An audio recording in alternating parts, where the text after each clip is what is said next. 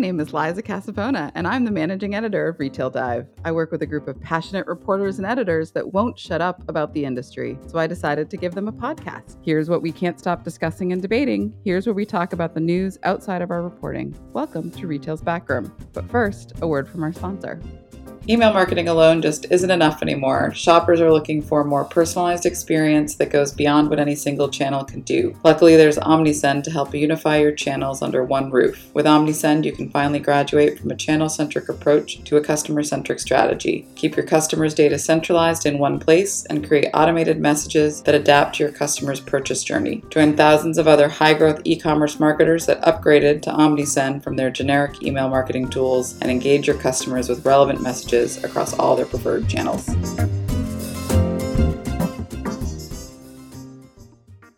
Welcome to the Backroom. This is Liza Casabona, managing editor of Retail Dive, and we're doing something a little bit different this week. I'm here with the entire Retail Dive team. We're going to go over our favorite stories of 2019, both those stories we covered and a little bit of the stories we followed, but maybe didn't make it into print. And I'm going to have everyone go around and introduce themselves before we get started. Hi, this is Karin Bimbar. I'm an editor. This is Daphne Howland. I'm a reporter. Hi, this is Caroline Jansen, and I'm an associate editor. This is Kara Salpini. I'm another editor on the publication. This is Ben Unglesby, and I'm a reporter. Great. Let's get started. So Daphne, you had a story in mind pretty early on for this. What was your favorite story of the year? When I heard that we were going to be flagging our favorite stories, I immediately thought of the Plus story that I did. Ended up being maybe 3 or 4 stories on this topic. And plus size apparel, it has everything in retail. It has bankruptcies, store closures, and real consumer shifts in consumption. I learned a lot about the history of apparel. It used to be that apparel was all bespoke and everyone had their clothing either made or had to make it for themselves, depending on if they were a king or a serf. When we got to the point where there was such thing as a ready to wear, things got very specific and narrowed down. And in a diverse society like we have in the United States, it's just not working anymore. We have a wide range of body types and a very narrow range of apparel sizes. And there are a bunch of brands who are taking advantage of the fact that there's a huge portion of the consumer base that is not getting served. When I did the first story on this topic, I started to hear from guys actually who were really happy that there's been some progress made for women's apparel when it comes to retailers making and selling apparel in, a more fair, equitable, democratic range of sizes. But we're saying it's really time for that to happen more for men too. So it just was a really fun story to do. I learned a lot, and it seemed to really touch people. People really care about how they feel when they walk into a store and when they feel absent, when they don't feel represented. It's not just a lost customer, but it's just sort of sad. One of the things I thought was interesting about that story, too, was you went back and talked to one of the companies that was sort of on the forefront of that movement, the Universal Standard founders.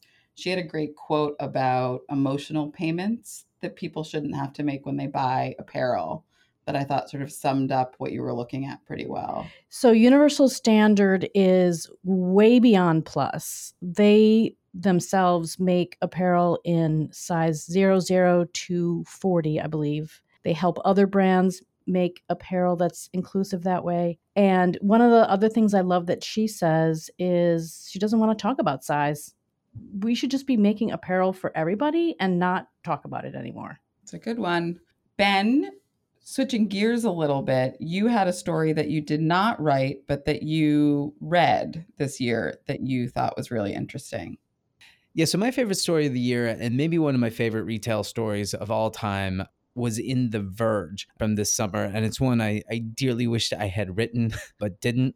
But it was a fascinating story called Road Tripping with the Amazon Nomads. And it just followed these people who basically make their entire living from buying products at stores around the country and then selling them on Amazon's marketplace. So basically, they're doing a retail arbitrage. And the lives of these people are fascinating just for one thing, but also the story gives us a picture into sort of the back end of e-commerce that we don't really get to see and we don't necessarily think about when we talk about Amazon and other e-commerce players. And then also this weird symbiosis between Amazon and the big box retailers that it competes with.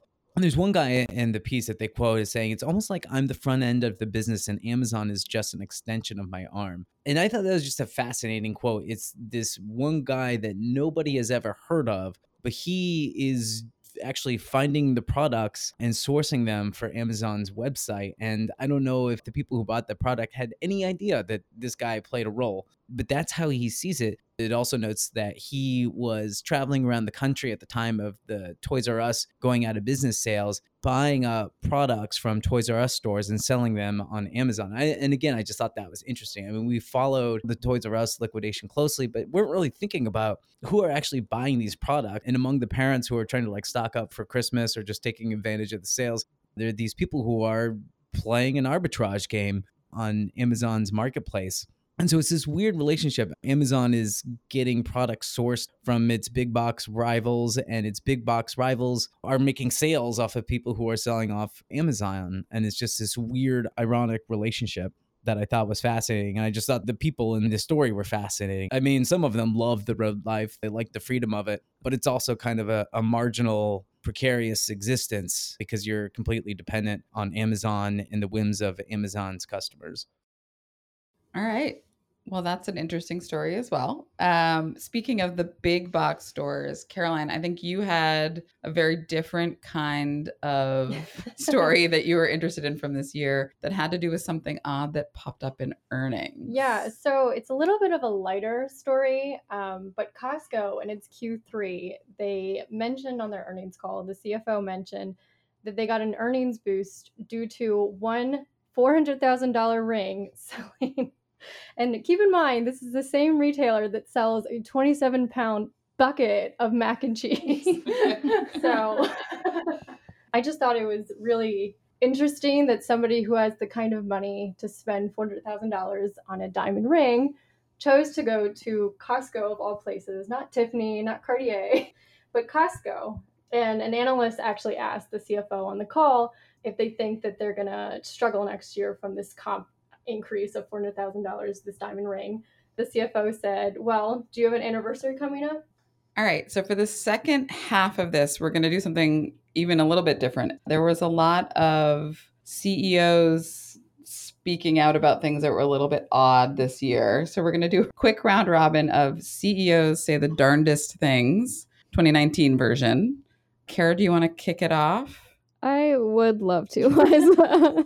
So this was one of my favorite things this year, which was the Camping World CEO, Marcus Lemonis, said he would rather go to jail than take down an American flag that was too big for a town in North Carolina's laws. And he won the battle, but he was paying $50 per day fines, and Gander RV now owes $14,000 in fines for breaking the ordinance and an additional $2,000 in legal costs. So just kind of got a laugh out of the amount of money that you're willing to put over to keep up your oversized American flag.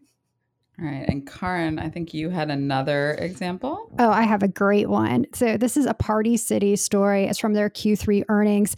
And they blamed their poor performance on a lack of awareness of The Lion King and Frozen. So Ben wrote this story. He wrote a brief called Party City, October Sales, a Disaster with Halloween Stores Down 21%. So in their Q3 earnings, the revenues were down 2.3% year over year. Comp sales were down 2.6%. So Ben was talking about this in the first part of his brief, and when I started editing it later on, he said that CEO James Harrison pointed to a lack of consumer awareness around the upcoming movies Frozen and Lion King. And I was like, Ben, what is he talking about? Oh, those indie movies, Frozen and Lion King? Like, what an odd thing to blame down sales about. Just to give you a little bit of context, Frozen, the first one, made $1.2 billion at the box office. Frozen 2 so far has made $745 million. And the Lion King remake is the 9th highest grossing film ever. So this lack of awareness about these very famous Disney characters just made me laugh about what an odd way to blame your performance. I got a kick out of it. It came out like around Halloween. And I looked at the NRF. They came out with some statistics about costumes that sold really well during this last fall. And Frozen costumes of Elsa and Anna were among the most popular this year, according to their research. So I'm like, come on, guy. No, this is not working. I think he was ruining the fact that Frozen 2 wasn't released until after Halloween. They couldn't ride the actual movie releases, costume buying frenzy. I don't know what they're expecting. There we go. Yes. Ben, you also had, and this may be the longest segment about a CEO that we will ever have. Would you like to tell us what happened at Overstock this year? It was a long, cryptic saga. This is the year that Patrick Byrne stepped down after many years of leading Overstock. The reasons are complicated, but a lot of it, I think, has to do with statements that he made publicly. And even before public statements, stories started breaking about him. But this stuff goes so deep. He's somehow connected to the Mueller investigation, into Russian interference in the 2016 election. I don't even know where to begin, and I probably just shouldn't get into the specifics because you get into some pretty deep rabbit holes. And I actually read Patrick Byrne's blog, so it gets deeper than anyone can even fathom. Statements that he made had alarmed investors so much that their stock tanked. It came out later that one of the reasons why he stepped down is because the company's directors and executives insurance had increased so much, and if I remember correctly, they weren't even going to be able to get insurance with Patrick Byrne in the CEO position, and he resigned shortly thereafter, which is a testament to how potentially volatile that company was under him. It's been a weird year for retail executives. Yeah, and actually a lot of them have stepped down this year, not just Patrick Byrne, but also we had Nike and Under Armour both had their CEOs step down. So Mark Parker and Kevin Plank are both going to exit in January. And then Daphne, in your space, there was a huge one with Art Peck and then even Tapestry CEO Victor Luis. Yeah, Art Peck leaving Gap Inc. was really big, considering that they're in the middle of trying to pull off this spinoff of Old Navy, which, from what I understand, most people think was his idea. And they say that that's still on, but it's just introduced a lot of uncertainty for one of the biggest apparel companies in the world. All right. So I think that's it for our roundup of stories that we enjoyed or did not enjoy in 2019. Thanks for listening. And remember to rate, review, subscribe wherever you listen to podcasts. You can find us on Apple Podcasts, Stitcher, iHeartRadio, and Spotify.